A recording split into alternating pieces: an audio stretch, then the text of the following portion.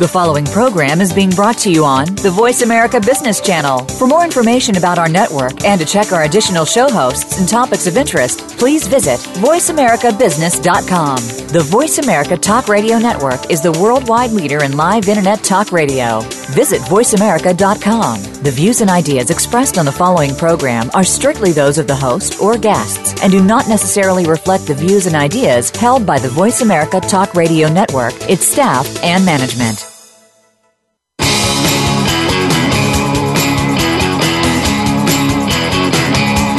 One moment, a business is on top of its game, profitable and well-respected. In the next moment, it could be the victim of a major fraud with potentially catastrophic consequences, financial losses, damaged reputation, diminished stakeholder value, scrutiny, even bankruptcy. These stories are all too common in today's business headlines. While some organizations recover, others don't make it. How do you minimize the risk of fraud and avoid the devastation? Welcome to Fraud Talk with host Chris Marquet. Our goal is to prevent your organization from becoming one of the statistics. Now, here is Chris Marquet. Welcome and good morning, Fraud Talkers. I am your host, Chris Marquet, on the Voice America Network.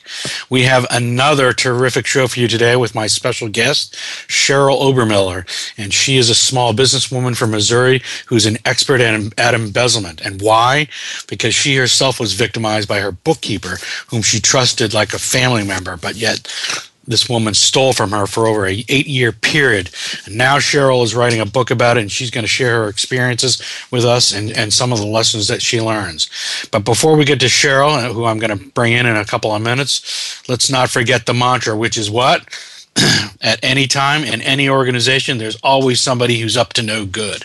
And we have to remember that. Fraud is everywhere, sapping the lifeblood out of our organizations left and right.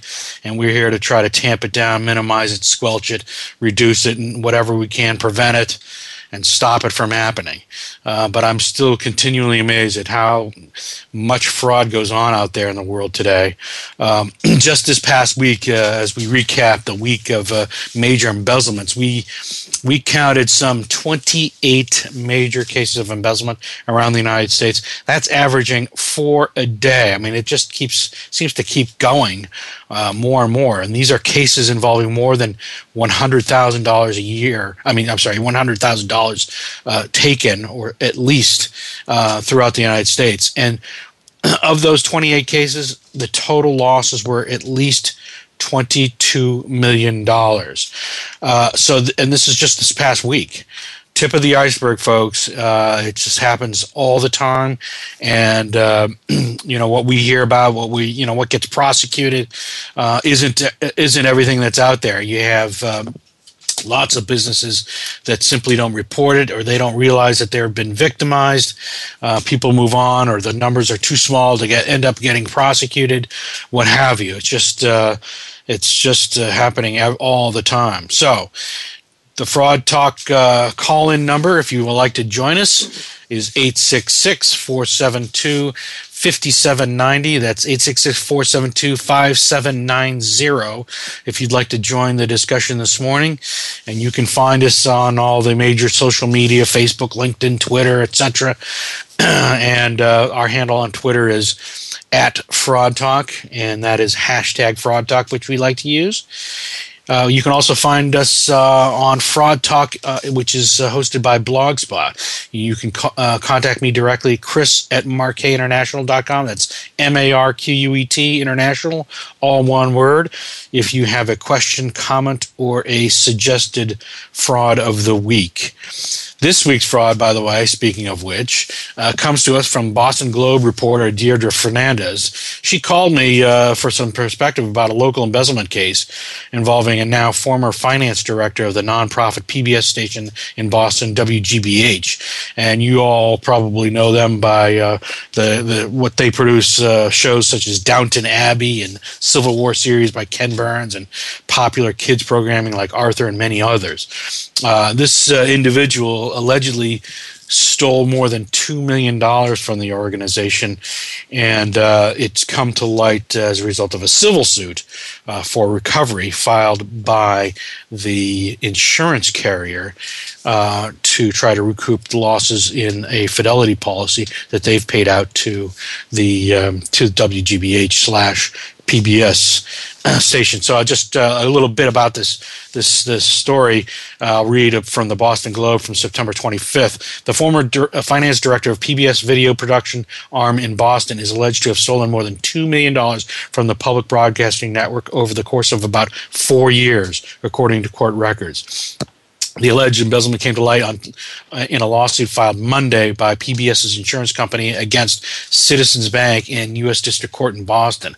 So what's happening here is the insurance carrier is going after the financial institution, which it's alleged, should have known that a fraud was going on. In any event, continuing here, the suit alleges that Christopher C. Morris, who worked for the PBS subsidiary that sells the DVDs and video on demand of those shows, deposited more than 200 checks meant for PBS into his own private account, and that it alleges that Citizens Bank should have been aware of the fraud and brought it to light, but didn't. So right now, federal law enforcement are in the process of investigating. They have not brought any charges against this Mr. Morris, but the case is ongoing. So the nonprofit, which generated about nearly $50 million in revenue in 2012, was certainly affected. But I think they'll be able to recover based on the fact that that they're going to put some safeguards in place if they haven't already done so, and make sure that their contributors are aware that they're being good stewards of the monies that are being donated. So going back to this article, Morris apparently deposited 202 checks made out to PBS. Totaling $2.1 million, starting in 2008 and continuing till at least 2012, and the checks went into his own Bank of America account. He allegedly forged the PBS endorsement on the checks and presented the checks to citizens for deposit in his own account. And the insurance carrier, which is called Federal Insurance in this case, they actually paid out the $2 million, which is the limit of the policy, to PBS, and now they're trying to recover the funds. This isn't the first time WGBH/PBS was a victim. In 2010, former accounting manager at WGBH TV pled guilty to stealing nearly $500,000 from the station over a 9-year period. So this is I think this time around they're going to have to really make it clear to their stakeholders that they're serious about it. And let's see, I guess I was quoted in this article too. It's never a good thing, said Chris Marquet. They're probably no doubt having to show the world that they're putting safeguards in place, but we expect them to recover. So in any event, this is not an uncommon case, people. We see charities, nonprofits, religious organizations of all stripe regularly victimized by people that they've entrusted with finances. And what's uncommon here is, one, it's a man that stole. Number two, it's over $2 million from a nonprofit, and that can be a massive blow to something that relies on public monies and charitable contribution. So as this story unfolds, it'll be interesting to learn more about this Morris fellow. Did he have a gambling issue? Hard to say. Who knows? We'll find out. Was there something else in his life that's going on? And how is he able to steal so much money over a 4-year period and not get caught? Well, that happens with regularity. And here to talk to us about that very thing, I'm going to introduce Cheryl Obermiller with us today. Cheryl, good morning. Good morning, Chris. How are you? Welcome. So, Cheryl, Cheryl is a small businesswoman. She hails from Missouri. She runs Obermiller Construction Services, and before I want to know a little bit about how you go from a starting your career in the fashion and modeling industry back in the early 80s, going to running your own little model agency, to becoming the founder and owner of a construction company filling in potholes in and around Henderson, Missouri. How did that go on? Well, for starters, if you own a construction company and you gain 10 pounds, nobody cares. So that did make life a little bit easier. But and first of all, just can I say about your case of the week, I'm such a Downton Abbey junkie. I just think that's horrible. It's like you stole from Lord Grantham. Seriously. What a shame. But at any rate, I married an engineer, and I started working with him in his business, and I was doing his books. And because we had a large blended family, we had 6 children under the age of 7. And so we did what all normal people do when they have that many children, and we had 2 children of our own. So I really didn't have time to model, and I worked with him in his consulting business. And then it came about, I realized, look, I have no credit of my own. I have no Social Security. I have nothing because I'm working in my husband's business, and I'm not even drawing a paycheck because it saves unemployment taxes. And so I spun off my own company, doing things that he had initially not wanted to do under his engineering license. And what really neither one of us were banking on was the fact that I love to market, and I went out and marketed some really large retailers, and my business became quite large. I've been in business for 21 years now, and it's been a multi-million-dollar annual business for the last 16 years of that time. So wow.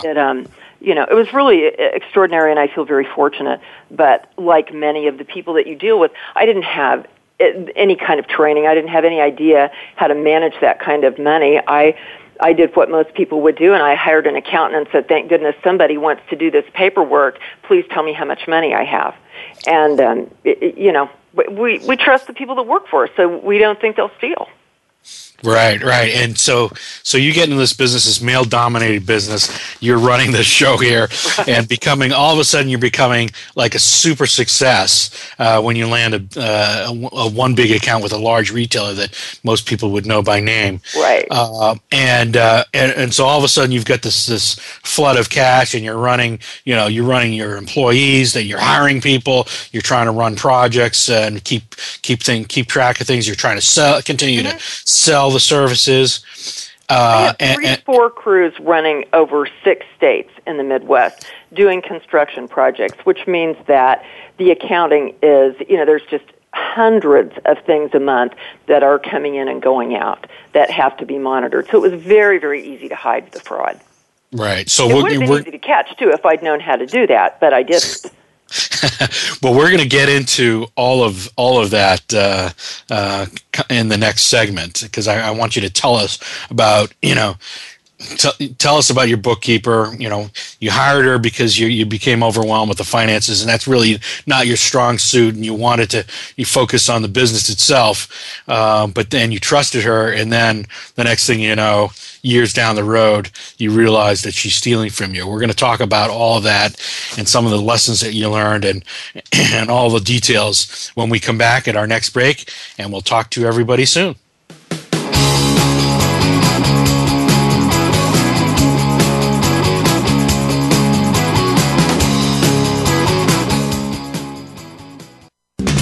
We're always talking business. Talk to an expert. Call now, toll free, 866-472-5790. That's 866-472-5790. Voice America Business Network. Our highly competitive business world is fraught with risks and challenges. Critical business decisions must be made on a daily basis with precision when significant capital is at risk. When your organization is faced with a decision point involving opportunity and risk, consult with Marquet International, global experts in due diligence, investigations, and litigation support. Marquet International professionals assist organizations with vetting key individuals and businesses, as well as conducting sensitive employee or executive misconduct investigations. Our experts work with corporate counsel to develop facts and intelligence related to parties and circumstances in litigation, including conducting interviews, deep background investigations, and asset recovery inquiries. We are recognized in the area of fraud investigations, response and business controls consulting. When circumstances require sensitive and professional fact-finding, turn to Marquet International, world leaders in investigations and risk mitigation. Visit MarquetInternational.com or call 617-733-3304. Bob Pritchard has over 30 years of experience as a straight-talking business consultant and author working with some of the top Fortune 500 companies. Now he's come to the Voice America Business Channel to help you and your business. Tune in to the Bob Pritchard Radio Show for information about starting and successfully running a profitable business. From the movers and shakers to great marketing screw-ups, you can't afford to miss a single edition of the Bob Pritchard Radio Show. Tuesdays at 5 p.m. Pacific, 8 p.m. Eastern on Voice America Business. Leadership is a vital skill set in today's competitive global economy. Being a leader is not enough. To succeed, you must optimize your performance and know how to imbue others in your organization with leadership skills. Practical, actionable leadership insights are the focus of Leadership Development News, hosted each Monday at 9 a.m. Pacific, noon Eastern by Kathy Greenberg and Relly Nadler on the Voice America Business Channel. Doctors Greenberg and Nadler, who coach global leaders on how to be most effective, will share their insights and contacts. The path to leadership excellence begins here. We're always talking business. Talk to an expert. Call now, toll free, 866-472-5790. That's 866-472-5790. Voice America Business Network.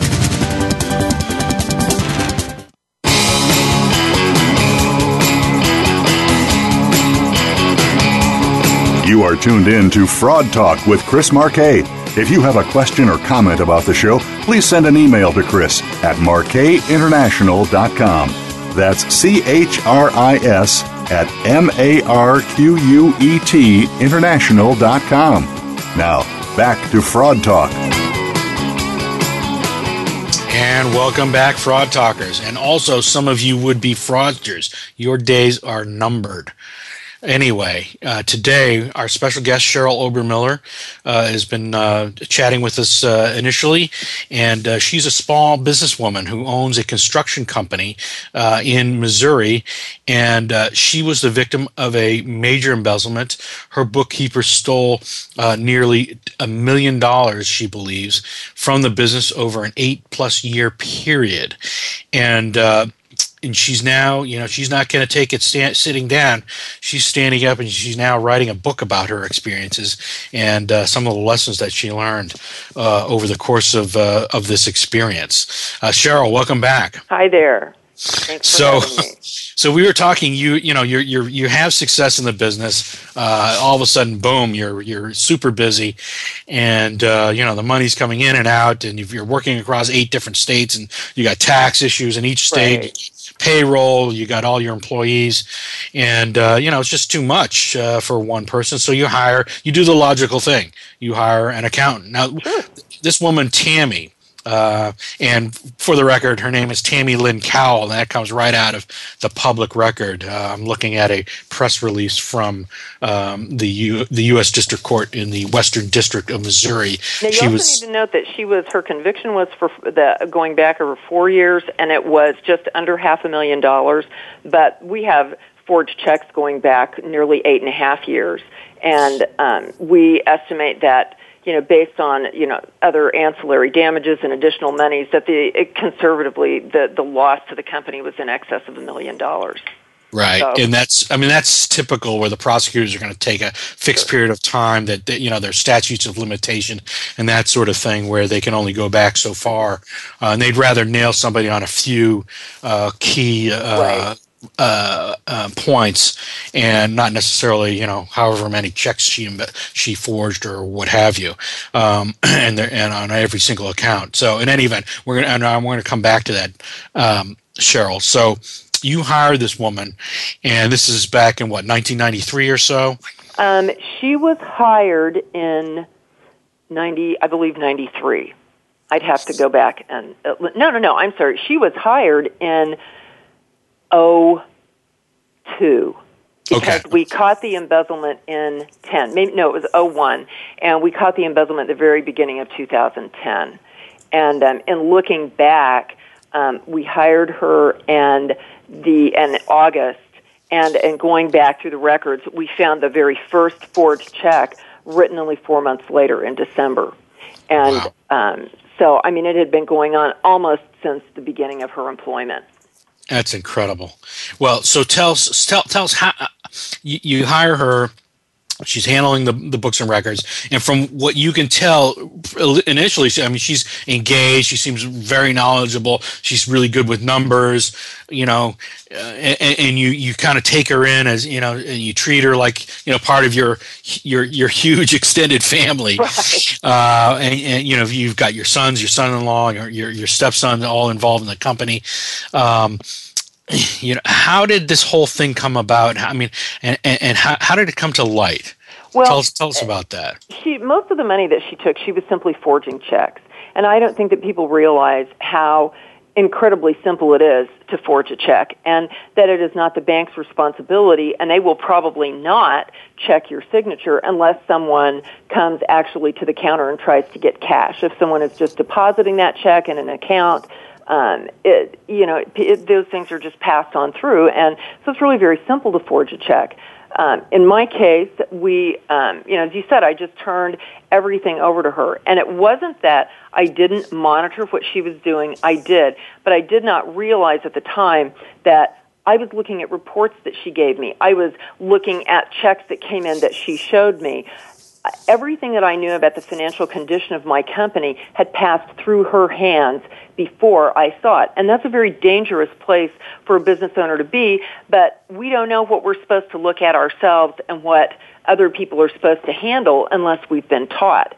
And that's what happened to me. And in my case, January 7th of 2010, we had a horrible snowstorm here in the Midwest, and she called in and was snowed in and couldn't get out of her driveway.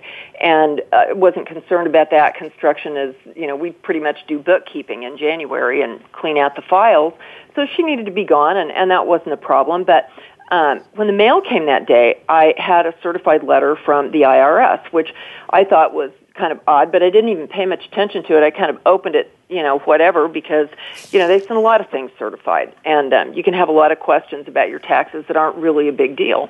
But I opened it, and it said it was a final notice of demand for tens of thousands of dollars, and pointed out that since they had been contacting me for 6 months and I hadn't responded to any of their communications, they were now pretty much going to come and take everything that I had. And I thought, well, this is just bizarre. I wasn't even horrified by it because I thought these goofballs have screwed up my account again, because they had, there had been legitimate IRS errors before. But I called my bookkeeper at home and said, I got this letter. Are we behind on any of our taxes? I mean, everything should be paid. No, everything's fine. Don't worry about it. They just have screwed up the account again. I'll be in tomorrow and I'll take care of it. And I said, they're threatening to come seize my bank account, so I pretty much think I better call them today, but I'll get the information and we'll work on it tomorrow. So I did, and the lady that I spoke to at the IRS was very nice and said, well, for the first quarter of 2009, your taxes, your payroll, weekly payroll deposits were paid every week up through halfway through the first quarter, so February 15. And she said, and then you didn't pay anything else the rest of the first quarter. You didn't file anything. Second quarter, you didn't pay a dime. And then third quarter, all of your payments started up weekly, just like clockwork, with no problem. And she said, both before and after this 4.5-month window, you had a perfect record of tax compliance. And I said, look, I talked to the accountant. I don't know what's going on. All our taxes are paid. She's snowed in. And the IRS said, you have a perfect record of compliance. We're just gonna put this on hold for 30 days. When your accountant gets in, you guys track the payments down. We think your account must have had some kind of an electronic crossover with somebody else. The funds were deposited in somebody else's account. We'll figure it out. So that was fine. But then I called Tammy back to tell her, and all of a sudden, she just sounded really weird. And now remember, I've been working with this woman daily for 8.5 years, so I know her very well. And you could ask her any question that you at all about the financial condition of the company, and she could tell you instantly. I could sit at my desk and yell, "Hey, what did we pay per cubic yard for concrete in Chadron, Nebraska last year?" And she could pop it off the top of her head without looking at anything. So to suddenly have her saying, "Well, I don't know. Maybe we could have maybe paid it one, maybe two payments a little late. I don't know. I'll have to check." I thought, man, I don't know what's wrong, but that's just weird. So I just said, okay, fine, we'll talk about it tomorrow. And I went in and did something I had never done before, and it's where the title of my book, My Accountant's Drawers, came from. I went in and started going through my accountant's drawers. And I looked through the accounting program, which was a professional accounting program and is difficult to negotiate if you're not trained in it. But I did manage to get into the tax payments and had my first kind of, oh, crap moment, which was when I could find a record of all the tax payments that the IRS said they had received and could find nothing posted for any of the payments that they said they had not received. So I started really looking through everything. And in the back of one of her drawers, I found a green folder with every letter from the IRS with the envelope stapled to the letter, and it was date stamped when it was received, and they were all hidden in the back of a drawer. And in talking to the FBI agent later as we investigated, we both determined that when the IRS came and seized everything, she would be able to pull these letters out and say, well, of course we had all of them. She knew about all of this. She just wasn't paying the taxes. And so, once I found those, the tax notices, I called my husband and I said, man, something's wrong. Tammy's lied to me. I don't know what's going on, but I'm going to call the bank and shut off the bank account, tell them I don't want anything clearing the bank. Now, remember, at this point, I hadn't seen anything going on with my bank account, but I knew that my accountant had blatantly lied to me about something that was turning out to be a great deal of money. And so I called my banker and said, don't clear anything through the account. I'm having some kind of an accounting problem. Maybe nothing's wrong, but don't clear anything through my bank account until you talk to me. So, and then I told my sons who work for me, I said, if Tammy comes in early in the morning, don't let her in the office. She has a key, but they get here at 6 o'clock. And I said, don't let her in the office. I don't want her touching anything. I don't know what's going on. And they called me the next morning at 7:30 and said, well, she's in here half an hour early. What do you want us to do? And I said, have her wait in the foyer. Don't let her back in the office. I will be right there. As soon as I got in the car, I got a call on my cell phone from my banker who said, well, we had 2 checks come in last night. The first was just an ordinary utility payment, and I said, go ahead and pay that. And they said, the second one is a check you wrote to Tammy on Tuesday. And I said, I had one of my kids was really sick. I was out of the office all day Tuesday. They said, well, this was dated on Tuesday, and, you wrote it to Tammy. And I said, I don't think I did that. How much is the check? And they said $3,760. And that was kind of my second really, oh, crap moment. And I said, I didn't write this check. Go pull my signature card. And 30 seconds later, the branch manager of the bank was on the phone and said, this is not your signature. We have 6 months of your records here at the branch. We're going to pull everything here. I'll call the main office and have them pull all of your bank records, and I'll talk to you in a couple of hours. 3 hours later, she was in my office with $27,000 worth of forged checks just for the last couple of months. And it just all unraveled from there. We found fraud in a number of different places. But again, the primary and the easiest one to commit was check fraud and a company debit card that she'd been abusing that had belonged to an employee that had left. And instead of closing the account as I directed her, and of course, I'm a weenie, I said, close that account, and she said, okay, and I didn't investigate any further than that. But she'd been transferring company funds into that debit card account and then using that card. So this whole scheme, which had been going on for 8.5 years, you found out because there was a blizzard, and your bookkeeper was snowed in, and you found out by accident. I mean it's shocking, but I read a lot of cases about these these situations being found out by accident. Somebody, the bookkeeper goes on vacation, and then something comes in, and the temp finds and says, what's this weird thing, this weird deposit going on. We're going to have to take a break in a second here, so I'm going to want to continue discussing this, Cheryl. It's a fascinating story, and a great lessons to be learned for business owners out there who I hope are taking to heart what you have to say. So when we come back with Cheryl Obermiller, we're going to continue our discussion here, and we'll be talking to you all soon.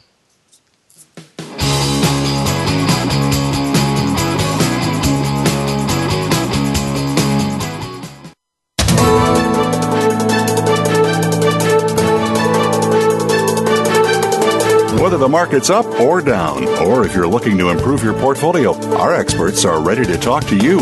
Call now. Toll free, 866-472-5790. That's 866-472-5790. Voice America Business Network.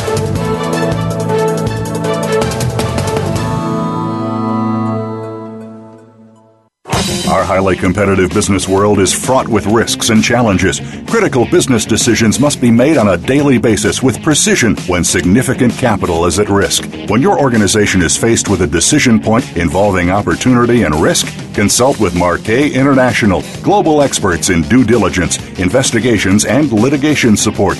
Marquet International professionals assist organizations with vetting key individuals and businesses, as well as conducting sensitive employee or executive misconduct investigations. Our experts work with corporate counsel to develop facts and intelligence related to parties and circumstances in litigation, including conducting interviews, deep background investigations, and asset recovery inquiries. We are recognized in the area of fraud investigations, response and business controls consulting. When circumstances require sensitive and professional fact-finding, turn to Marquet International, world leaders in investigations and risk mitigation. Visit MarquetInternational.com or call 617-733-3304. What do business and sports have in common?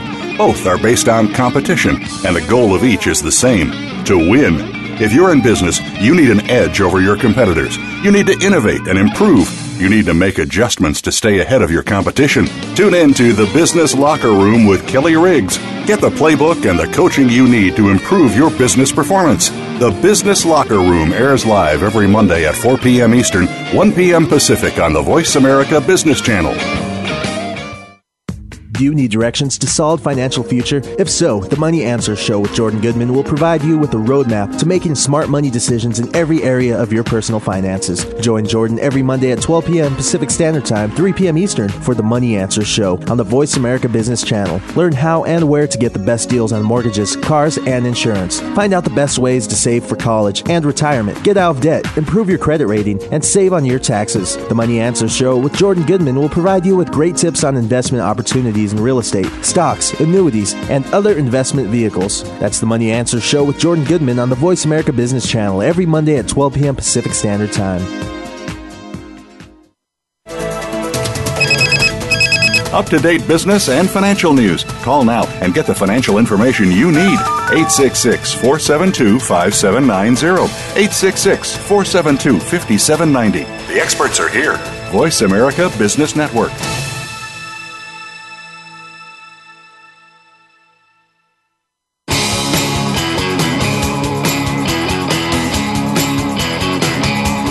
You are tuned in to Fraud Talk with Chris Marquet. If you have a question or comment about the show, please send an email to Chris at MarquetInternational.com. That's CHRIS at MARQUET International.com. Now, back to Fraud Talk.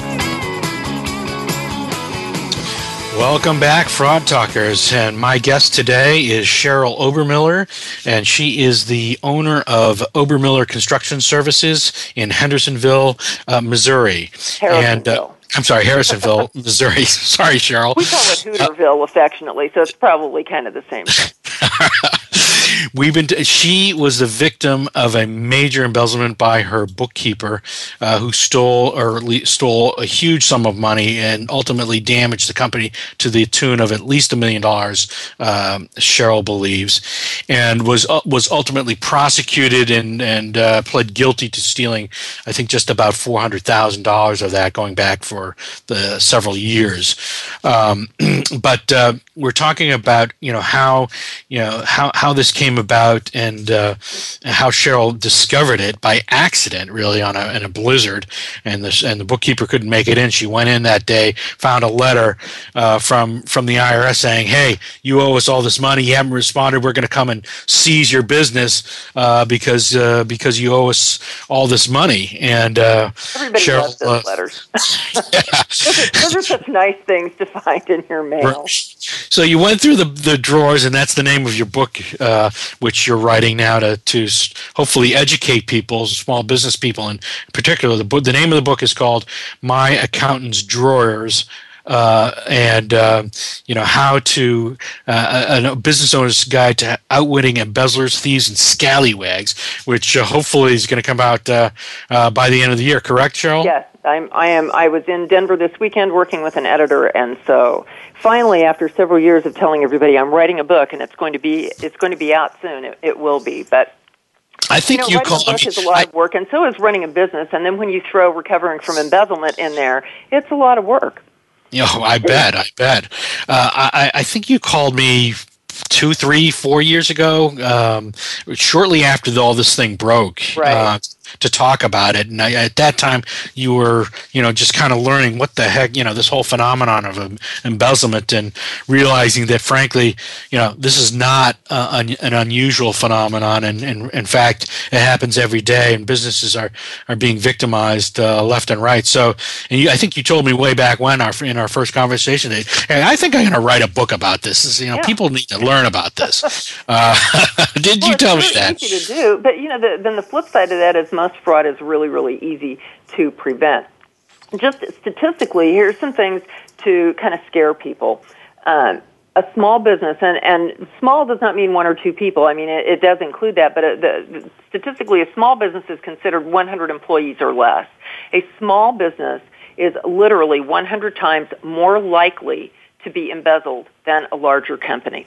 And not only that, it's 35%, so over a third of all small business failures are listed as the direct result of employee theft. Now, people don't realize that. That's pretty shocking. When you start talking to people, and you may find this too, everybody that you talk to has, the 7 degrees of separation thing. Right. Everybody's got like a 1 or 2 degree separation from an embezzlement. And either happened to a company that they worked for, or their husband worked for, or their mom's company was embezzled, or their friend, or, oh my gosh, somebody in our local community, this cute little place went out of business because somebody was stealing. Everybody knows businesses that this has happened to, and yet nobody thinks it will happen to them. It's like not knowing that cigarettes are bad for you. How did we miss what a danger this is to small businesses?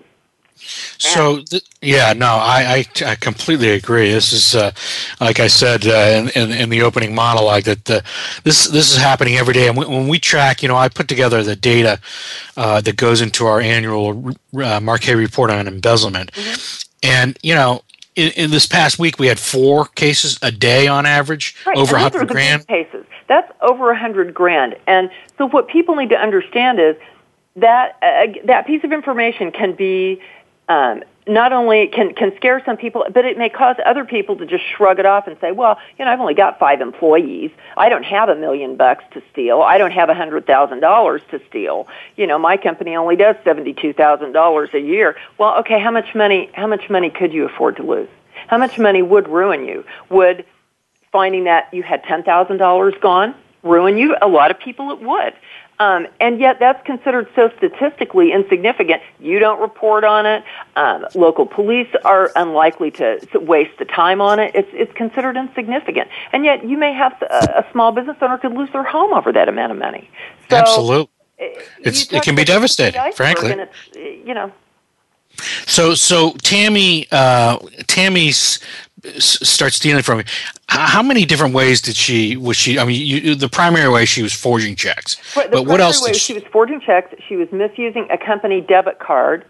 She had. And the way she did that was she took their former employee, somebody left, they had a debit card. Mm-hmm. You tell her to cancel that card. She says, sure, it's canceled, but then she continues using it. Right, and she kept putting money on it, and we had so many company debit cards that she had kind of this complicated, way of transferring money between cards. She would say, well, listen, Carl had $400 on his card, and his crew's already back, but Doug's crew needs money, so I transferred $200 from Doug's card and then $200 from the office card, and so there was this kind of roulette of, tag team debit card transfers, and I didn't sit down and track them, and I didn't realize that I needed to be in control of those things. I just took what she told me as being the truth. I had no reason to doubt her, but liking your accountant is not an accounting control. It just means you like your accountant. It doesn't mean they won't steal. And while most accountants won't, the ones that will destroy you. And so how was she able to hide it from you? Well, she got the mail. She balanced the check statements and balanced accounts out and brought them to me, and I reviewed them with her. Now, business owners are told, delegate things. Don't make yourself crazy doing everything. Do what you're good at. Do what you're passionate about. That's all great, but you still need to be able to manage the inner workings of your business. And looking at reports that have all been available to someone to alter before you see them is not monitoring your business. And, I realized after my embezzlement that I had let $3 to $5 million a year flow through this woman's hands, and everything I saw about my business had gone through her first. Now, that's a very dangerous position for a small business owner to be in, and yet nobody tells you, because you can't look at everything, but nobody teaches you what you need to look at. Even in business school, they don't. And I've talked to some very good business schools. They don't teach you this stuff in business school. They teach you how to read your financial statements, how to manage all sorts of things. Nobody says, by the way, your accountant could steal from you, and we're going to teach you exactly what you need to monitor to keep that from happening. That should be a required class over at Harvard Business School down the street from where I am. But it's not. So how did this affect the company, your family? Isn't there a ripple effect that goes on here in with your vendors, with your employees? Oh, it's huge. Because as a small business owner, like many other small business owners, I have to personally guarantee the company loans. So, the company signs for them, but I'm always the co-signer for the company loans. So if the company had... You're on the hook. Sure. If the company had defaulted on bank loans, the bank would have come after my personal assets to make good on those things. And what are your assets? Well, your home, your car, your property, your savings. Those things are all on the line to pay for business loans that are defaulted on. In addition to that, when payroll taxes are not paid, it's one of the only taxes that the IRS can blow straight through your corporate veil and attach your assets personally, because the money wasn't yours to begin with. It's payroll withholding. It's your employee's money that is supposed to pass through your business on its way to the IRS. They get very fussy if you don't give them that money, and they aren't nice to you at all. In addition to that, my employees didn't get raises. We had to scrape along on old equipment that we could barely duct tape together. And did you have to fire anybody? We didn't lay anybody off, but nobody got raises. We almost canceled the company health insurance. Probably one of the bigger effects, my employees knew things were tight and they were just glad to still have jobs. But I paid my vendors, 60 to 90 days late a lot of the time. And what did that do to them? How many did they have to lay people off? Did they get charged late charges by their vendors because I didn't pay them? The ripple effect on this is huge. And in consideration of that, as business owners looking back now, I realized that I had really shirked my responsibility to these people. When they extended me credit, they should have known and been able to count on the fact that I was watching my company finances closely enough that when I said, if you give me $50,000 credit to buy asphalt, I will be able to pay your bill at the appointed time. They had the right to believe that I would be able to keep my word and that I was managing my finances so that I could keep my word. So, just like the donors to the PBS, you know. I mean so how many of we're them talking will donate again? Especially this is the second time this has happened. How many of those people are going to say, "Well, I'm going to give money to someplace else. I don't want to pay give money to somebody that's not managing their account." You know, one time I can forgive, but it happened a second time. I'm going to donate to someplace that has better financial controls. Right. So it's devastating, people. You know, what Cheryl's describing here, you know, her employees, she's one of the lucky ones. I mean, she was able to pull this, we'll talk about when we come back from break. She's able to marshal all the forces, and I think that's a great story, Cheryl, and get the company back on its feet and ultimately recover. But what an incredible thing where the company's barely hanging in there, and it's having tough times, and everybody's suffering. It's not just the business owner. All right, we'll be back in 2 minutes.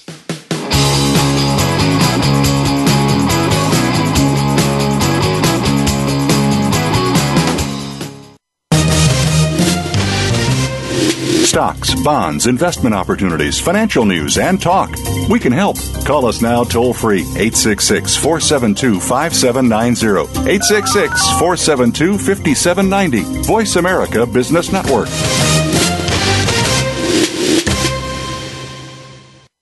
Are you and your business well prepared? For what, you may ask? Well, what about workplace violence, cyber attacks, or general business disasters?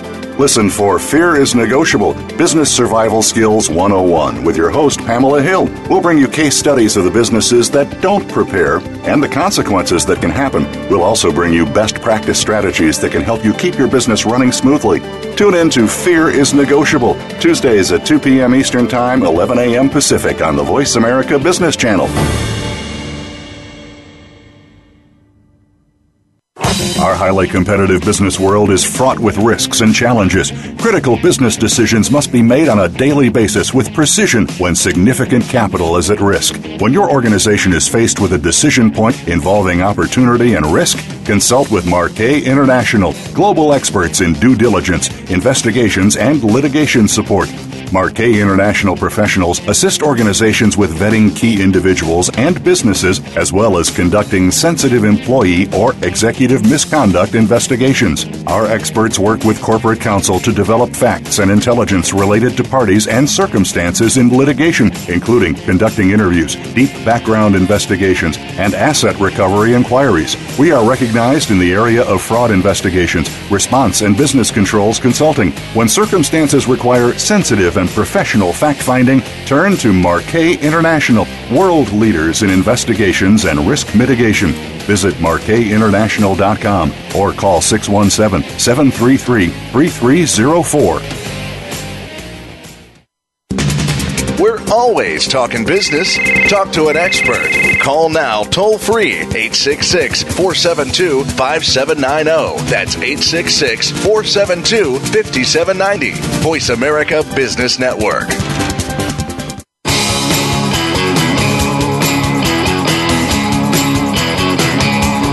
You are tuned in to Fraud Talk with Chris Marquet. If you have a question or comment about the show, please send an email to Chris at marquetinternational.com. That's CHRIS at MARQUET international.com. Now, back to Fraud Talk.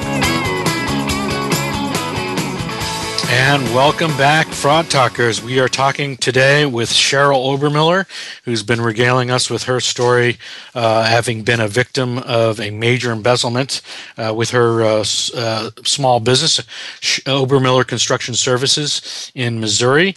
And Cheryl is writing a book about her experiences, and one of the things that the book is going to go through, and this is the kind of book, by the way, that's going to be at the business schools as part of the curriculum. I'm betting, and I've seen some of the book and how she's organizing it with a lot of very practical, simple things to do, prevention measures, and things to think about as a business person when you're in your daily dealings with your finances to help try to prevent this from happening. But so welcome back, Cheryl. How are you? Doing great. How are you? Good. So we were talking, more a bit about this your own case and the ripple effect that all your employees, the people couldn't get raises, you had to operate with equipment that had been aging and it was not so easy to function. You couldn't get new equipment, updated equipment.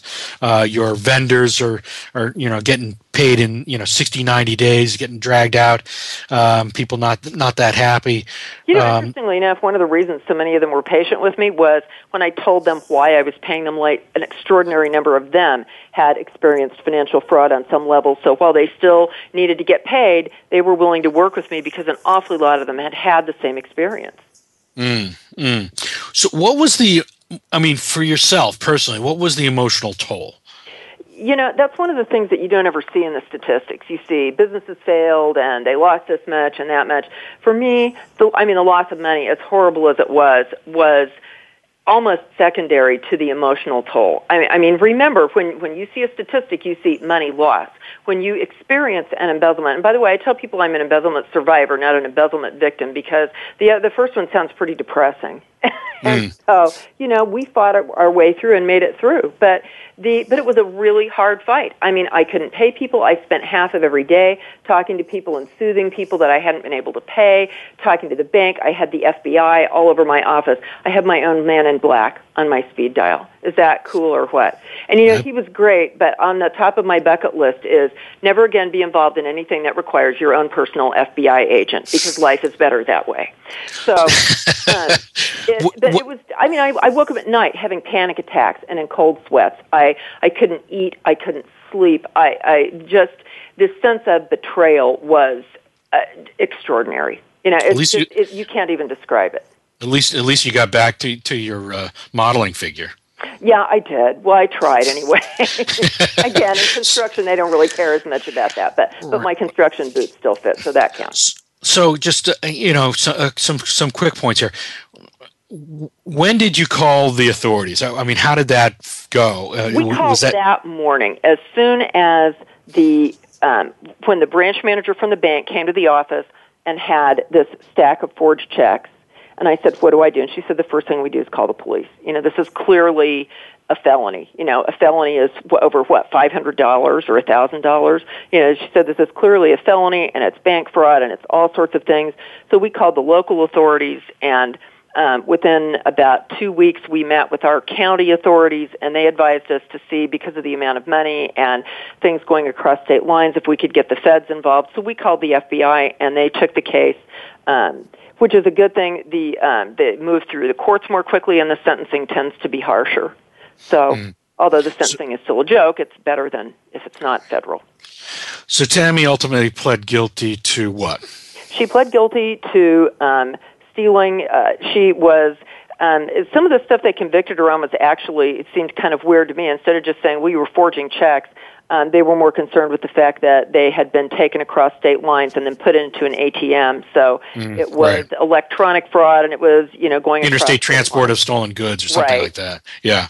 And so she pleads guilty. She's sentenced to 33 months in prison. Is that right? Right. 33 months, and then you automatically, in a federal sentence, you get 10% off for good behavior, unless while you're in a county jail, you stab somebody else with your mechanical pencil, at which point they put your 3 months back on there. So right. So she spends 30 months, and she's actually getting out. Or got out in April. She got out of prison in April. Wow. So I'm still paying the bills, and she's out of prison. But so you able tell us how you marshaled the family together and got this company back on track. Well, we just got everybody together and said, our futures are all hanging together on this, and we are really going to have to bust our butts and get a lot of work done, make a lot of money, conserve every penny that you can, and we just pulled through. And it was, it's ultimately, I think it's really strengthened our family. It's made us much better business people. We're much more careful about how we trust people and the access that we give them to, company resources. It made us grow up quickly. And because we've seen firsthand what happens. So this brings us to a really important point, which is, the lessons learned. Tell us what, in your book you describe, tell us some of the things that as business owners that you should be doing. You mentioned three critical things. Well, there are a number of things, and this is what I write about. The three most important things to keep in mind are, number one, get your own mail. If you let somebody else open your mail, you are really opening yourself up to a lot of problems. And if you get your own mail for a week and everything you open say, how could somebody use this against me? You'll be so creeped out. You'll never let anybody touch your mail again. You get checks, you get credit card applications, you get credit card statements with checks for cash in them, or, hey, just sign here to add a new credit card holder. You get so much sensitive information. If somebody's not paying your taxes, you get tax notices. So, number one, get your own mail. Number two, lock up your check stock. I always joke with people that before I got embezzled, I kept my guns in the gun safe and my checks in the desk drawer. And now that I've lost $1 million, I keep my checks in the gun safe and my guns in the desk drawer. And then they laugh until they realize that I'm not kidding. And the third thing is, check your online bank and credit card accounts daily if possible. Everything else that comes into your office, people can alter. A high school kid with a $29 scanner can cut and paste your financials, your bank statements, your bills, and commit blatant fraud, and you'll never know it's happening. But nobody can mess around with your online bank account. It simply is what's going on. So get your mail, lock up your checks, and monitor your accounts online. If you do those things consistently, you have cut by an order of magnitude the likelihood that somebody can steal your money and hide it from you. And these are all very simple things that don't cost money. I mean, as small businesses, it's like the main reason they get embezzled from is because they don't have the quote-unquote financial controls in place. Right. Well, these are some financial controls, and you mentioned before, liking your accountant is not a financial control. It is not. And even if you're busy and you don't like looking at financial stuff, it would have taken me about 20 minutes a day to monitor the things that I recommend that people monitor. Over the 8 years that I lost all that money, that would have been worth over $2,500 per hour to me. Even if you're busy or you think paperwork is boring, if I gave you $2,500 an hour, would you look at it? Right, exactly. All right, well, we're going to have to close out here. We've been talking with Cheryl Obermiller. It's a great story, Cheryl, and you clearly are showing the passion, and you wouldn't take it lying down. Stood up and bounced back, and hopefully the company's fully recovered. Yeah. So if you guys need construction work out there in Missouri, my friends listening, you call Obermiller Construction Services, and they'll take care of you. But Cheryl, it's been great. You're going to come back when your book actually comes out, and we'll talk more about that. Thank you very much. Hey, no problem. Thanks so much for the opportunity to get the word out. Sure. And next week, join us at 10 a.m. Eastern Standard Time for another great episode of Fraud Talk. We have Brian Jenkins, who is the worldwide expert on terrorism. I thought we would depart a little bit from the fraud issue and go to the security issue, given all the chaos in the Middle East that we're seeing and, frankly, around the globe. Brian Jenkins, a former colleague of mine from Kroll, but he's at the RAND Corporation, been there forever, former Green Beret, will be a terrific episode. So thank you, everybody. We'll see you all next, or I should say, talk to you all next week.